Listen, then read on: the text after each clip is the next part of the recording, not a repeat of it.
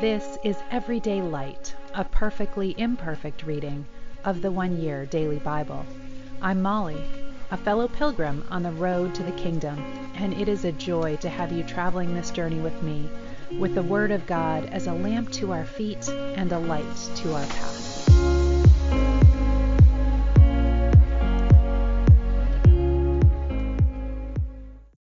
Welcome. This is the One Year Bible reading for February 14th. Happy Valentine's Day.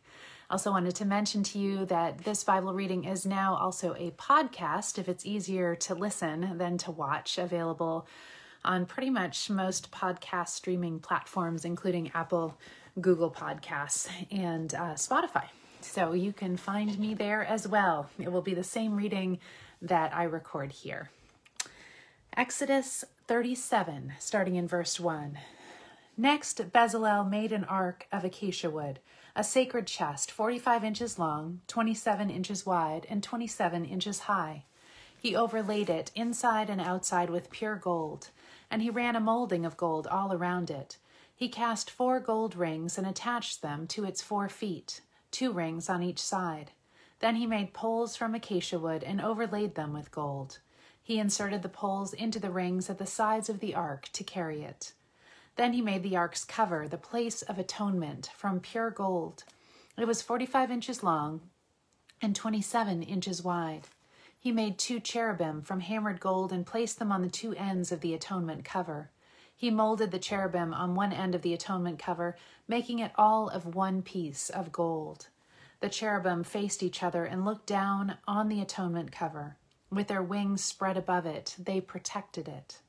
Then Bezalel made a table of acacia wood, 36 inches long, 18 inches wide, and 27 inches high. He overlaid it with pure gold and ran a gold molding around the edge. He decorated it with a 3-inch border all around, and he ran a gold molding along the border. Then he cast 4 gold rings for the table and attached them at the 4 corners next to the 4 legs. The rings were attached near the border to hold the poles that were used to carry the table. He made these poles from acacia wood and overlaid them with gold. Then he made special containers of pure gold for the table, bowls, pans, jars, and pitchers, to be used in pouring out liquid offerings. Then Bezalel made the lampstand of pure hammered gold. He made the entire lampstand and its decorations of one piece, the base, center stem, lamp cups, buds, and petals. The lampstand had 6 branches going out from the center stem, 3 on each side. Each of the 6 branches had 3 lamp cups shaped like almond blossoms, complete with buds and petals. The center stem of the lampstand was crafted with 4 lamp cups shaped like almond blossoms, complete with buds and petals. There was an almond bud beneath each pair of branches, where the 6 branches extended from the center stem, all made of one piece. The almond buds and branches were all of one piece with the center stem, and they were hammered from pure gold. Now, last year when I read this, and I wish I had had time to look back on this, but I studied the almond blossom because I thought there's something I need to understand here. And my recollection is, but feel free to share with me in the comments if you know this, that these were really the first blossoming trees in this part of the world. And so they were sort of a representation of the first fruits. He also made 7 lamps for the lampstand, lamp snuffers and trays, all of pure gold. The entire lampstand, along with its accessories, was made from 75 pounds of pure gold. Then Bezalel made the incense altar of acacia wood. It was 18 inches square and 36 inches high, with horns at the corners carved from the same piece of wood as the altar itself. He overlaid the top, sides, and horns of the altar with pure gold, and he ran a gold molding around the entire altar. He made 2 gold rings and attached them on opposite sides of the altar below the gold molding to hold the carrying poles. He made the poles of acacia wood and overlaid them with gold.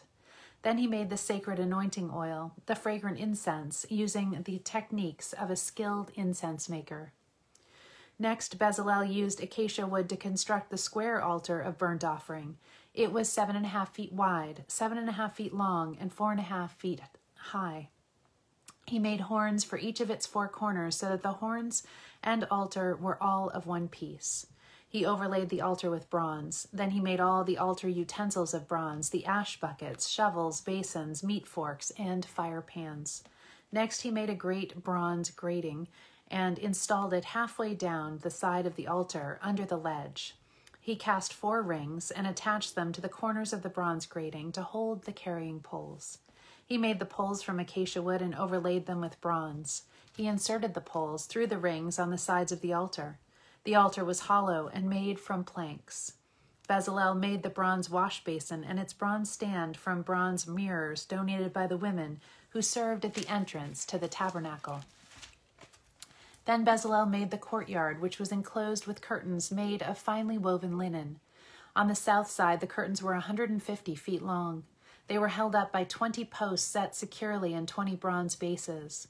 He hung the curtains with silver hooks and rings. He made a similar set of curtains for the north side, 150 feet of curtains held up by 20 posts, set securely in bronze bases. He hung the curtains with silver hooks and rings. The curtains on the west end of the courtyard were 75 feet long, hung with silver hooks and rings, and supported by 10 posts set into 10 bases. The east end, the front, was also 75 feet long. The courtyard entrance was on the east end, flanked by 2 curtains. The curtain on the right side was 22.5 feet long and was supported by 3 posts set into 3 bases. The curtain on the left side was also 22.5 feet long and was supported by 3 posts set into 3 bases. All the curtains used in the courtyard were made of finely woven linen. Each post had a bronze base, and all the hooks and rings were silver. The tops of the posts of the courtyard were overlaid with silver, and the rings to hold up the curtains were made of silver. He made the curtain for the entrance of the courtyard of finely woven linen, and he decorated it with beautiful embroidery in blue, purple, and scarlet thread. It was 30 feet long, and its height was 7.5 feet, just like the curtains of the courtyard walls. It was supported by 4 posts, each set securely in its bronze base. The tops of the posts were overlaid with silver, and the hooks and rings were also made of silver. All the tent pegs used in the tabernacle and the courtyard were made of bronze. This is an inventory of the materials used in the building of the tabernacle of the covenant. The Levites compiled the figures as Moses directed, and Ithamar, son of Aaron, the priest, served as recorder. Bezalel, son of Uri, grandson of Hur, of the tribe of Judah, made everything just as the Lord had commanded Moses. He was assisted by Oholiab, son of Ahisamach, of the tribe of Dan, a craftsman expert in engraving, designing, and embroidering with blue, purple, and scarlet thread on fine linen cloth. The people brought special offerings of gold totaling 2,193 pounds, as measured by the weight of the sanctuary shekel. This gold was used throughout the tabernacle. The whole community of silver gave 7,545 pounds of silver, measured by the weight of the sanctuary shekel. This silver came from the tax collected from each man registered in the census. The tax is 1 beta, which is half a shekel, based on the sanctuary shekel. The tax was collected from 603,550 men who had reached their 20th birthday. The 100 bases for the frames of the sanctuary walls and for the posts supporting the inner curtain required 7,500 pounds of silver, about 75 pounds for each base. The remaining 45 pounds of silver was used to make the hooks and rings and to overlay the tops of the posts. The people also brought us as special offerings 5,310 pounds of bronze, which was used for casting the bases for the posts at the entrance to the tabernacle, and for the bronze altar with its bronze grating and all the altar utensils. Bronze was also used to make the bases for the posts that supported the curtains around the courtyard, the bases for the curtain at the entrance of the courtyard, and all the tent pegs for the tabernacle and the courtyard.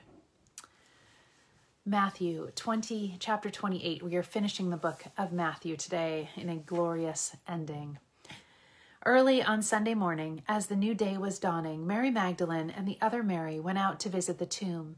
Suddenly there was a great earthquake, for an angel of the Lord came down from heaven, rolled aside the stone, and sat on it. His face shone like lightning, and his clothing was as white as snow. The guards shook with fear when they saw him, and they fell into a dead faint. Then the angel spoke to the women. "Don't be afraid," he said. "I know you are looking for Jesus, who was crucified. He isn't here. He has risen from the dead, just as he said would happen. Come, see where his body was lying. And now go and quickly tell his disciples that he has risen from the dead, and he is going ahead of you to Galilee. You will see him there. Remember what I have told you." The women ran quickly from the tomb. They were very frightened, but also filled with great joy, and they rushed to give the disciples the angel's message. And as they went, Jesus met them and greeted them. They ran to him, grasped his feet, and worshipped him. Then Jesus said to them, "Don't be afraid. Go tell my brothers to leave for Galilee, and they will see me there." As the women were on their way, some of the guards went into the city and told the leading priests what had happened. A meeting with the elders was called, and they decided to give the soldiers a large bribe. They told the soldiers, "You must say Jesus' disciples came during the night while we were sleeping, and they stole his body. If the governor hears about it, we'll stand up for you so you won't get into trouble." So the guards accepted the bribe and said what they were told to say. Their story spread widely among the Jews, and they still tell it today. Then the 11 disciples left for Galilee, going to the mountain where Jesus had told them to go. When they saw him, they worshipped him, but some of them doubted.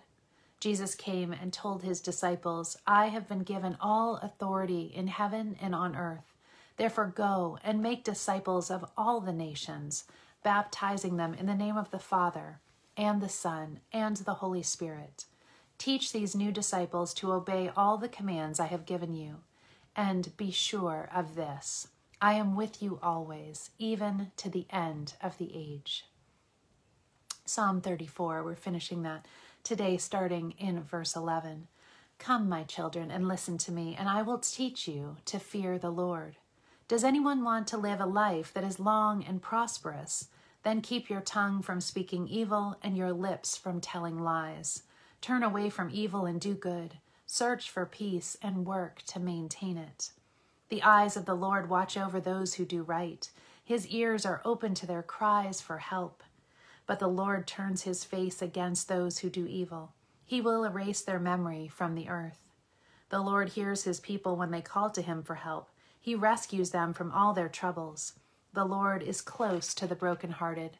He rescues those whose spirits are crushed. The righteous person faces many troubles, but the Lord comes to the rescue each time. For the Lord protects the bones of the righteous, not one of them is broken. Calamity will surely overtake the wicked, and those who hate the righteous will be punished. But the Lord will redeem those who serve him. No one who takes refuge in him will be condemned. Proverbs 9, verses 9 and 10. "Instruct the wise, and they will be even wiser. Teach the righteous, and they will learn even more. Fear of the Lord is the foundation of wisdom. Knowledge of the Holy One results in good judgment." And yesterday we were talking about the weaned child mentioned in Psalm 131, and we're finishing that psalm today with verse 3, "O Israel, put your hope in the Lord both now and forevermore." The last verse of this psalm addresses the quality of newfound freedom that we talked about yesterday, the freedom of being able to enjoy the Lord for who he is and not what he does. "Put your hope in the Lord," says the psalmist to the nation of Israel, "both now and forevermore." The implication behind his words is this: come to the Lord as a weaned child comes to his mother, knowing that in him is comfort, even though some particular form of comfort may have been denied. To quote C.H. Spurgeon again, "It is a blessed mark of growth out of spiritual infancy when we can forego the joys which once appeared to be essential and find our solace in him who denies them to us." Now we begin to see the key thought of this psalm, childlike trust. O Lord, you remember, rebuked his disciples. Our Lord, you remember, rebuked his disciples on one occasion because they were turning away the children, they were turning away the children parents were bringing to him for him to bless. Our Lord declared, "Anyone who will not receive the kingdom of God like a little child will never enter it." The Master used a child as a model of how to accept the Christian faith, not because of a child's helplessness, but because of a child's willingness to trust. How wonderful when we come to the place where we can sing like the psalmist, I don't pretend to know it all. I am quiet now before the Lord, just as a child who is weaned from the breast. Yes, my begging has been stilled. Father, we think we understand. The meaning of life becomes plain. We are to turn away from pride. We are not to pretend we know it all. We are to trust you as a child trusts his mother. Help us now to turn the theory into fact. In Christ's name, amen. I hope you can enjoy a day of childlike faith today. Love you all. Have a wonderful day.